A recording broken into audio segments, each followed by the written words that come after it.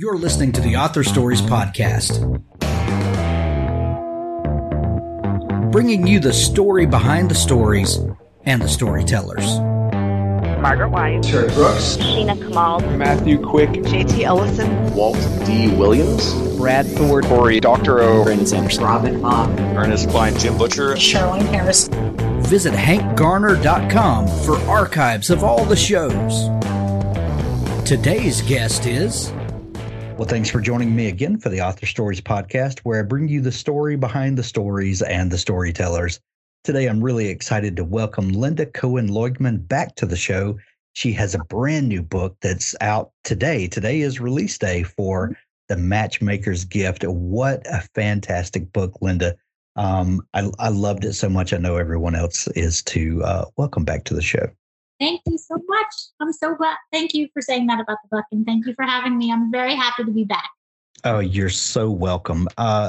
Linda, from when we chatted last time, it was about 3 years ago, and little did any of us know that the following year, we would have a worldwide pandemic that we dealt with. It's been interesting to hear how that time has affected creative people and writers specifically. Because, most writers, we spend a good bit of our time kind of alone in our writing office, through a lot of the journey of what we do. But there's something different that happens when you know that the rest of the world is locked down at home with you. And, that can have, detrimental, things happen to your mental state. How did you and your family fare first off? And how did this time affect you as a creative person? So I feel really lucky. And I'm just going to preface by saying my dog is here with me. For those listening, here's some little snorty noises. That's my dog. I swear it's not me. So I feel very lucky with how I got through the pandemic creatively. And actually, The Matchmaker's Gift was written entirely during the pandemic. And I don't know if I would have written it. I probably wouldn't have written had it not been for the pandemic. And what happened was in March of 2020, I got a call from my daughter on a Tuesday saying she had to leave her dorm by Sunday. She was in college at the time. And she came home, she brought all her stuff home, and her roommate came home with her, which was really a blessing in so many ways because, they missed out on half of their junior year and pretty much their whole senior year. But they had each other. So it felt at least a little bit more college-y to have, one buddy with you. Right. But at that time, it was really my daughter's roommate, Adele, who told me about her grandmother, who had been a matchmaker in Brooklyn in the 1970s. And that was how I started to get the idea for this story. And it's not, it's very unlike my other stories. And I have to say it's my most joyful book so far. And it's just very interesting to me that I wrote my most joyful book during this really dark time in our collective history, for all of us. So that's, what happened. Yeah. Wow. Linda, there's a question that I've been asking writers lately, and I'd love to get your take on it. Is there a piece of writing advice that you have gotten along your writing career somewhere that maybe it was such a great piece of writing advice that it sticks with you, or maybe it's so terrible that you look back and you laugh and think, oh, I'm so glad I didn't take that. Or maybe there's one of each. I mean, something that I really take to heart is when I was taking the class that I took when I wrote my first book. I wrote my first book while I was taking the class at Sarah Lawrence. Over 5 years of taking this class, which was really more like a workshop.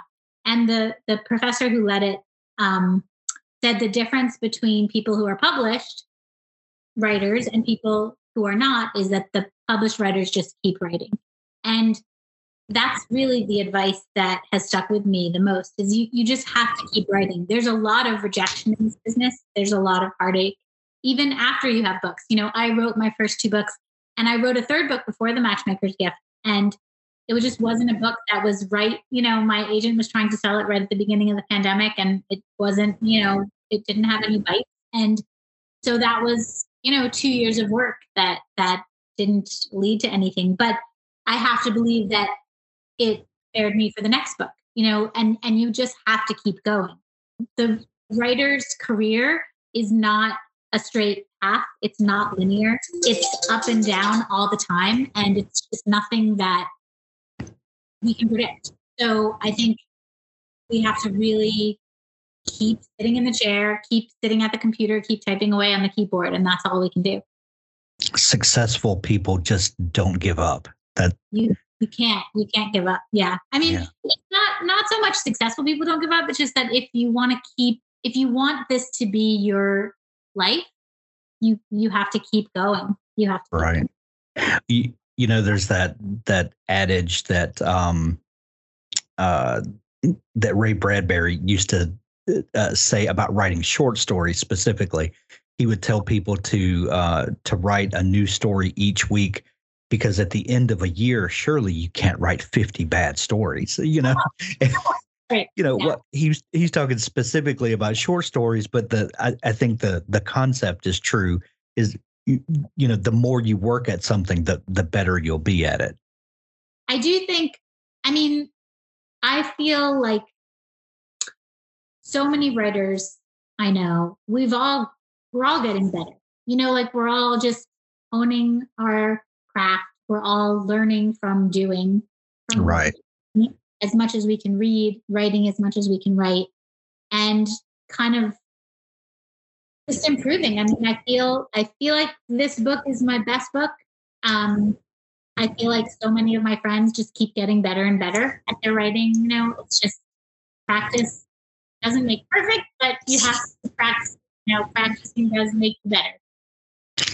So you talked about the story that your daughter's friend told you about her family connection and this matchmaking. Were you familiar with the concept of matchmaking? And I know when the first time that I really realized that this was a thing was the last season of Miss Maisel. I think it was where Midge's mom, is a matchmaker and falls into this whole kind of underground society of matchmakers. It was really funny. It was a great storyline. So it was so funny because I had written my book was all done, and then that popped up.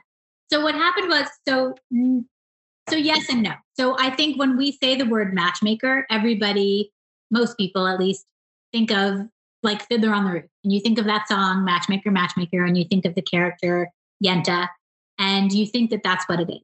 Right. And what happened with me was, I started to, my daughter came home, brought her roommate home. We were watching, one of the things we were binge watching at that time during the pandemic was Indian Matchmaking, which was a series on Netflix, which was a great series if you have any interest in it.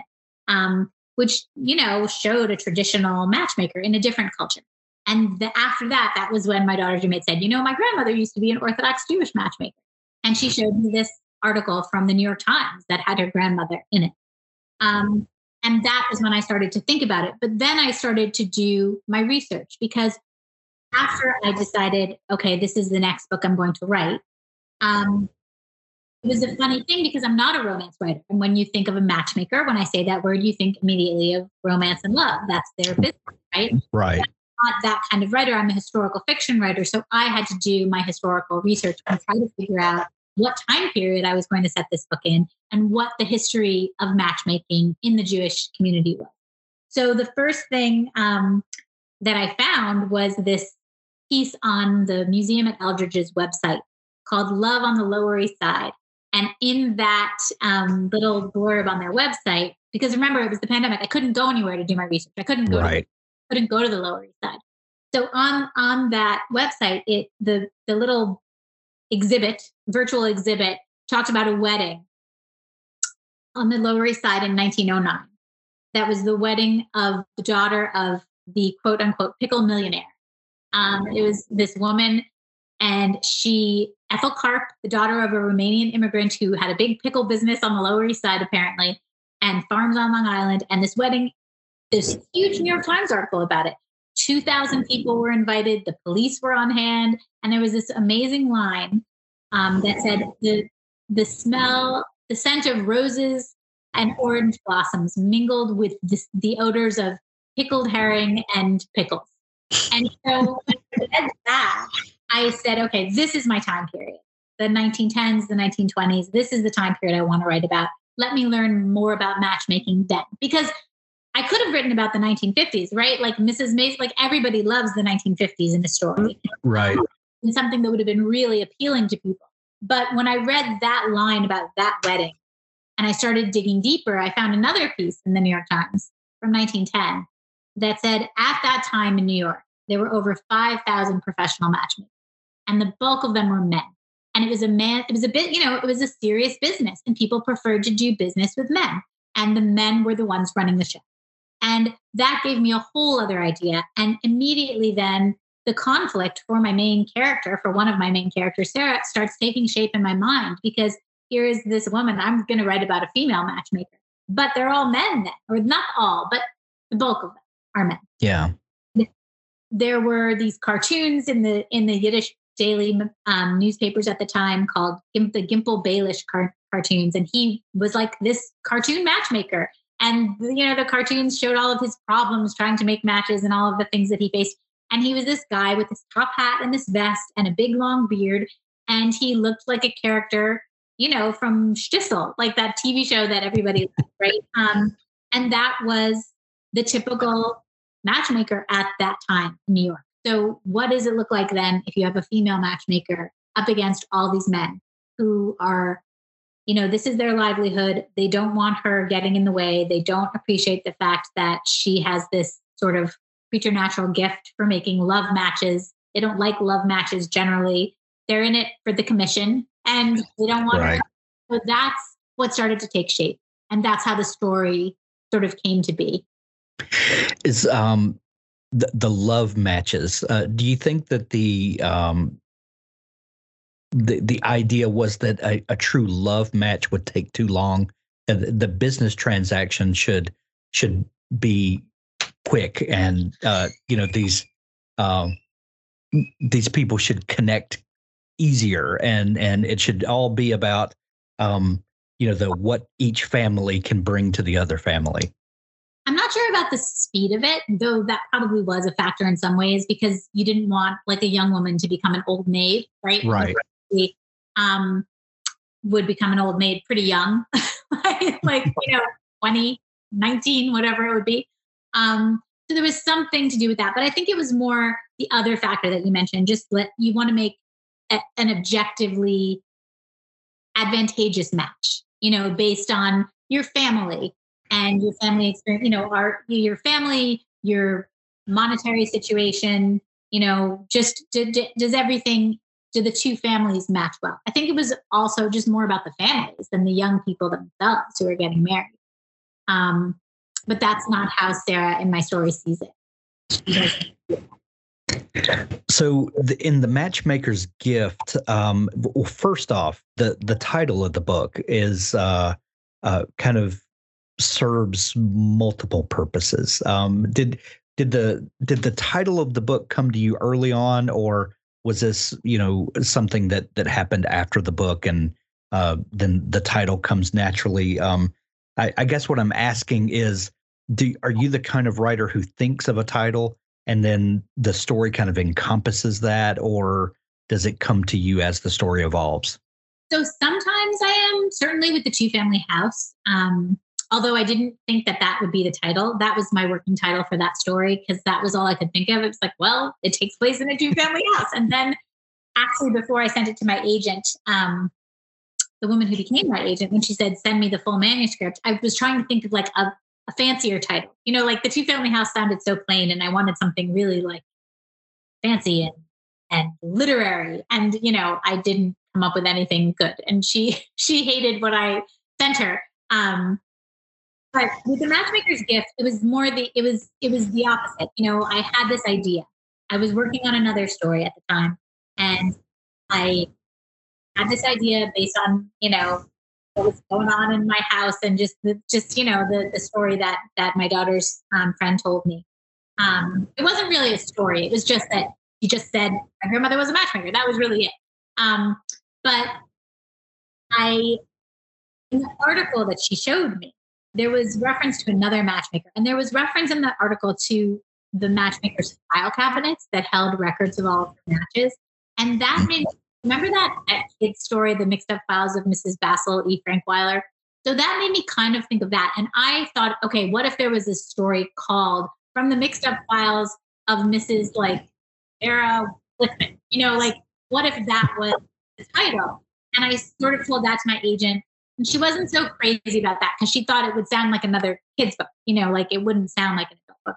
But she loved the idea of a matchmaker story. And then, when you try to kind of give your editor a synopsis of a book, you write down, it's a weird thing to do because you're writing about a story that doesn't exist yet and you don't really even know what you're doing yet. I was still trying to pick the time period at the point when I was writing the synopsis for this story, and I really didn't know what it was going to look like. And my editor thought that it might be called The Matchmaker's Library. And so I sort of changed the style idea, which didn't really go well with the matchmaker, to this idea of journals, because that would fit better in a library. And then when I handed in the first part of the book, or maybe when I I don't remember, but at some point that they decided The Matchmaker's Gift really was a much better idea. The library, it didn't really fit. Titles are really important for just getting people's attention. And so putting matchmaker in the title was kind of a given. It was going to be in the title because people like those kinds of stories. If you're looking for that, you're going to light up when you see that word matchmaker. But The Matchmaker's Gift, I think, is a very special title. It's twinkly, there's a twinkle to it. And that makes me really happy because they do have both the characters. So I'm really glad that they veered away from library to gift. That just lightened my whole, I don't know, there's a lightness to it that's really nice. There's I love the kind of framing story that you came up with in this, because the impetus obviously was like you said, your daughter's friend telling you about her grandmother that was a matchmaker, and you start thinking about this historical setting. But the book actually is a modern story also. Tell me about the decision to kind of come up with this story that frames the other story, and how you contrast and compare life in the early 20th century with modern life, and kind of our the way we think about relationships and matchmaking and all of that in a modern context. Yeah, sure. So it's a dual timeline story. So there's Sarah in the turn of the century matchmaker, and then there's her granddaughter, Abby. And once I decided on Sarah's timeline, Abby's timeline naturally just, follows from that because your granddaughter, right? So I can't, you're limited. So her timeline is in 1994, and Abby is actually pretty much my age. Abby is a young divorce lawyer in 1994, and which is hilarious, by the way. Yeah, that I was actually, how you get good ideas in the shower? I had that idea in the shower. That was one of my good shower ideas, that she would be a divorce lawyer. And then I was so happy. I was washing my hair and jumped out of the shower, screaming to my husband, "She's gonna be a divorce lawyer!" Isn't that perfect? And he's like, "What are you talking about?" It's and your husband's like, "Wait, what?" Granddaughter, she's gonna be a divorce lawyer. Yeah. So I was a lawyer. I was a trust and estates lawyer, so trust and estates lawyers don't work on divorces, but you sometimes work on prenuptial agreements. So I did work on prenuptial agreements. And one of the ones I worked on inspired Victor and Nicole a little bit. But yeah, so I knew my two timelines, and I knew that Abby was going to have to wrestle with this grief of her grandmother. So when the story opens, Abby's grandmother has passed away. and her grandmother leaves her these journals. And that's a trope that is really used a lot and sometimes overused. And I kind of was like, okay, I have to be really careful because I don't want this to be one of those stories where, the granddaughter finds the letter and then it leads to this mystery. And so I tried not to write it that way. I wrote the book in the order that you read it. So it wasn't like I wrote all of Sarah's story and then all of Abby's story. They really go back and forth. They're really intertwined. They're very connected. And one of the things that's made me happiest in reading the reviews is that people say they like them both equally. Because, a lot of times with dual timeline stories, you really prefer one timeline to another. And you feel like you're kind of like, oh, here we are back at this, there's the A story and the B story, right? Like a 45 record, the A side and the B side. So I tried to make them both A sides and tried to really intertwine them. So it's just a back and forth where basically Abby has heard all of these stories of her grandmothers. And she doesn't really, not that she doesn't believe that they happened, but she kind of thinks they were all really embellished and they just sounded fairy tale-ish to her. She didn't really truly understand that these were real people that her grandmother would kind of tell these little stories about and these recollections that she would have. And then as she goes through these journals, she begins to understand that it was all real, that all of these things really happened and that maybe she too is blessed or cursed, depending on, how you think of it, with this gift. Be able to see who people are meant for, which people should really be together. And it gets in the way of her career. It really becomes very problematic for her because that's not what she's supposed to be doing. When Abby is looking back over the journals, and like you said, she begins by kind of not believing any of this is real and not taking it seriously, and then she starts realizing that these are real people and these are real struggles that people were going through and connections being made and it becomes very real to her. There is a temptation that when you're writing the modern side of a story like this, that when you look back on the historical setting to reduce it to kind of the backward way that people lived, and and to kind of look down on historical situations, and you don't do that in this book. There's the historical setting is preserved in its uniqueness, in its seriousness of you don't dismiss it because they live differently than we do now. Can you talk about just looking at these two different time periods and allowing people to be who they were without judgment of our modern way of thinking, if that makes sense at all? Yeah, no, that does. No, thank you. Well, I'm glad that you felt that way. I think some of that result comes from the fact that the historical timeline is really my sweet spot for writing.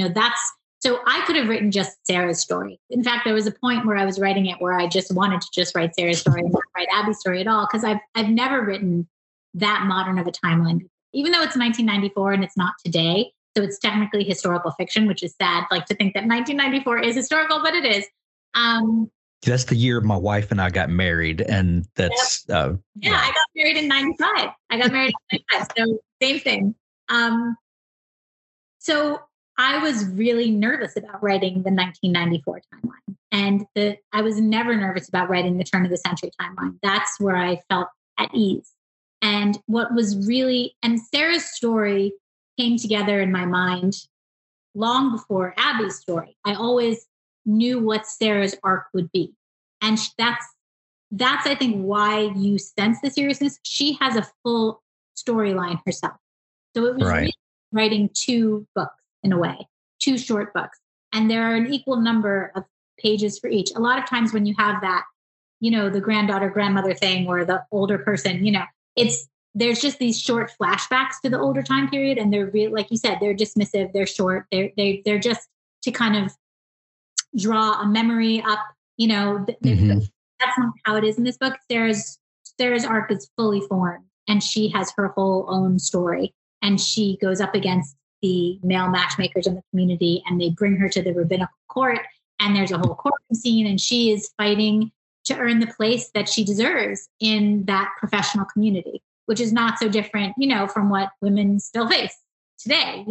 There's a lot of relevancy to her story. So, but I think that's why it feels that way when you read it, or I hope that's why, just because I love writing the historical part. So I wasn't trying to just slap that and get back to the modern story at all. As a writer, are you a planner or are you a pantser? Do you plan out what you're going to write ahead of time, or do you write by the seat of your pants? So I plan. I mean, this story, I don't really sit down and write until I have a lot of things in my head. But it's not, I don't outline necessarily. It's not that I know every twist and turn the plot is going to take, but I need to really know who my characters are before I write. So I need to spend a lot of time with them in my head, kind of. And I have in my head what I want to happen. I actually start outlining more as the story goes along. So it's sort of, when I start, I know, I'm not quite entirely sure how it's going to, I have my moments where I know where I want it to get to, but I don't know exactly how I'm going to get there. And then when I'm about a third of the way done, I outline, I figure out what is going to happen for the rest of the 2/3. And when I'm 2/3 of the way done, then I get really specific, because once I'm 2/3 of the way there, then I know all the little pieces that have to fall into place to get me to the ending that I know that I want. So then I start. So I sort of outline more as I go along. With a book like this that is equal parts flashback and modern story, do you plan those two separately, or do you write a modern or the 1994 piece and then the flashback piece? Do you kind of go back and forth in the writing, or do you write all of one thread and then all of the second thread and then figure out how to piece them together? No, I wrote it exactly in the order that you read it. Okay. And it was because that's the only way to make really natural connections for me. I would think I would be writing, especially in the beginning, I was writing and I was like, okay, well, this whole idea of a pickle king wedding, and she's going to tell the girls about that. And what would be a good thing to play off of that? What would be a good connection? And then I thought, oh gosh, you know what? He's the pickle king. We're going to call him the pickle king. And that was when Diana and Charles got married. The girls, they'll be watching that and they'll be seeing the wedding of a prince and a princess. And then she's going to say that she was at the wedding of a king, or the wedding of the daughter of a king. He was the pickle king. And so I'm writing, I'm thinking of those connections, and then I'm writing them out. And that was the only way for me to make it feel authentic, to make it feel like the layers all fit neatly together. And it wasn't just oh, she's going to find a letter with, just this random thing that doesn't connect. I wanted the connections to be tight that way. And even I found out about this thing on the Lower East Side, the Knish War of 1916, when it was a price war, basically. These two competing Knish shops were real. It was a real thing. One opens and then across the street, the other one opens, and one charges 5 cents for a Knish, and then the other guy says 4 cents. And they're just this whole thing happened. And when I read about that, immediately I thought of okay, this is a great Romeo and Juliet story. This is such a great Romeo. What if the daughter of one, it's like the Capulets and the Montagues. There's one, the daughter of one and the son of the other Knish empire, and they want to match. But then, okay, how am I going to relate that story to the more modern timeline? And then I thought, okay, well, they'll go to Shakespeare in the Park in the city. In 1994, they can go to Shakespeare in the Park. And so it was kind of I would think of something, or I would find out about a great historical tidbit, and then I would try to find a way to bring it into the more modern timeline also and make it relevant. So that was sort of the way my mind was bouncing back and forth. You mentioned earlier that historical fiction is really your sweet spot as a writer. Historical fiction, especially early 20th century historical fiction, is really having a heyday in publishing right now. A lot of our most popular books right now are based in that time period. What do you think it is that resonates so deeply with readers? These stories that are 100 years ago in setting, and why do you think we're latching on to stories like that we are? I mean, there's a lot of comfort in the past. I think especially now, everything is so confusing. The world is a very confusing place. I think, like, even with the death of Queen Elizabeth, right? Right. Saying it's the end of an era, and people seek comfort and security in the past. It seems, even though it wasn't, it always seems like everything was simpler back then. It always seems like everything was black and white. People ask that a lot about World War II books. Why do people love to read about World War II? Yeah. World War II? And a lot of people have said it's because there was such a clear, good guys, bad guys. It wasn't the way that it is now, where nobody can figure it out anymore. And it's so many shades of gray. And I do think there's some truth to that. And the earlier time periods as well, in the 1910s and 1920s, I think, we romanticize those earlier times, even though, of course, there were terrible things going on then and complicated things going on then. And it wasn't all the way we like to think about it. We romanticize it. Sure. The Matchmaker's Gift is available everywhere now. You can grab it in Kindle edition or the hardcover. We're going to have links to it in the show notes where you can grab those from Amazon or go visit your local bookstore. Also, audiobook. Linda, have you had the opportunity to listen to any of the audiobook yet? I listened to just a tiny smidge, but I'm really excited because we have two narrators. So we have a separate person for the Sarah story and a separate person for the Abby story. And the bits that I listened to sounded great. So I'm really excited to listen to that. I think I need to get a little bit further away from the book myself before I listen to it, because I'm sort of overloaded on the story myself, because that's all I've been thinking about. So, but I'm definitely going to listen to it, and I'm very excited about the two. Yeah. I love it. What are you working on these days? Has a new story captured you? Yeah, I'm working on, I love writing a little bit of magic into this story in the historical context. So I'm working on another story like that. And the next one is inspired by my husband's great-grandmother, who actually graduated from pharmacy school in 1921, which was pretty unusual for a woman then. And a pharmacy, is a great setting, because the pharmacist back then was like, the priest, bartender, the therapist, all rolled into one. You knew everybody's secrets, and they came to you with all their problems and their, crazy stuff. So, so it's set in an old time pharmacy in Brooklyn. It's a young girl whose father's a pharmacist, but she takes over his store, and she's caught between her father's real faith in like straight, pure scientific medicine, and then her great aunt's like old world remedies, like the stuff that she's making in the kitchen, for people when the aspirin doesn't work, she has other ideas of what might work. And there's a love potion that goes very wrong. I can't wait. Linda, if folks are just discovering you and want to dig into all the great stuff that you're up to, is there a place online where they can connect with you? Sure. Yeah, I am on all the things. I'm on Instagram at L. Leugman, and I'm on Facebook at Linda Cohen Leugman Author, and I'm on Twitter also at Linda C. Leugman. So just Leugman is a really unusual name. If you put Leugman in there, you'll find me. Loigman. You're sure to find me. Excellent. We'll link all that up in the show notes as well to make it easy for folks to find you. Linda, The Matchmaker's Gift, a phenomenal book. I love it. Recommending it to everyone. Thank you so much for taking time to come back on the show. Oh, thank you so much. I'm so glad I got to catch up with you.